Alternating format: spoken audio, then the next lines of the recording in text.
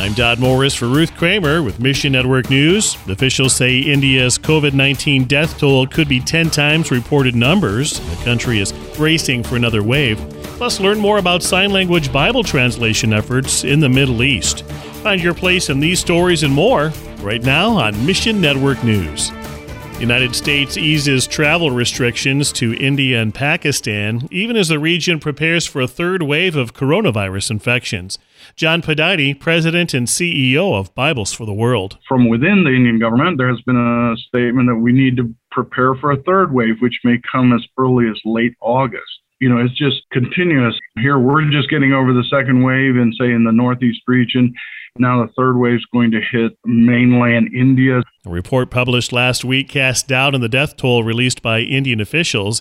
India has reported more than 418,000 COVID deaths so far, with over half occurring since April 16. We have always questioned the government statistics because things just weren't adding up. It was just shocking to read that it could be as much as 10 times the official statistics. And I thought it was somewhere in the 2 to 3 times the official numbers. Bibles for the World operates seminaries and a small Christian hospital in Northeast India. Please pray believers will find ways to reach out in love and share the message of salvation through Jesus Christ with the people of India. We're in such a watching and waiting mode continuously here. It's been a real challenge. So we just need listeners to continue to pray for the body of Christ there.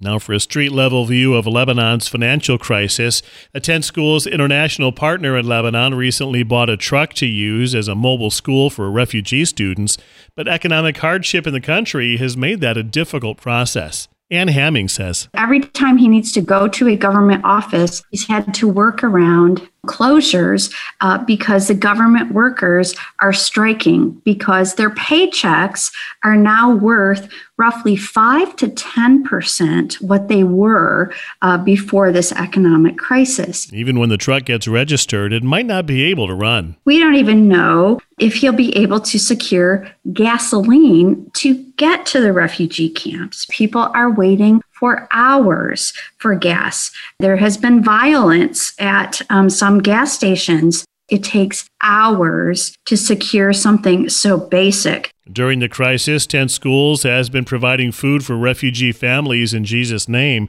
but even that has proven difficult. People are living on bread and fruit and vegetables, what cheeses they can find, and meat has become a rare luxury for everyone. And please pray many will experience Jesus' love through this ministry.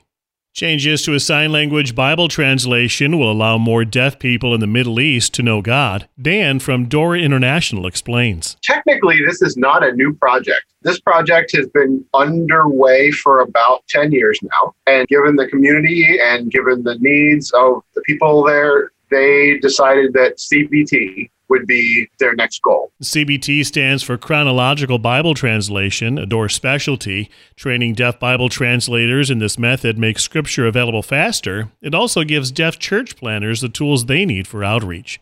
For security purposes, we won't name the country hosting this work. However, it's one of the largest sign languages in the world, and it also has the potential to be a significant gateway into the Middle East. Pray for deaf believers in this country as well as Door's staff as they prepare to start work on this translation. One of our IT staff has been on site there, and he's doing an extreme translation project makeover.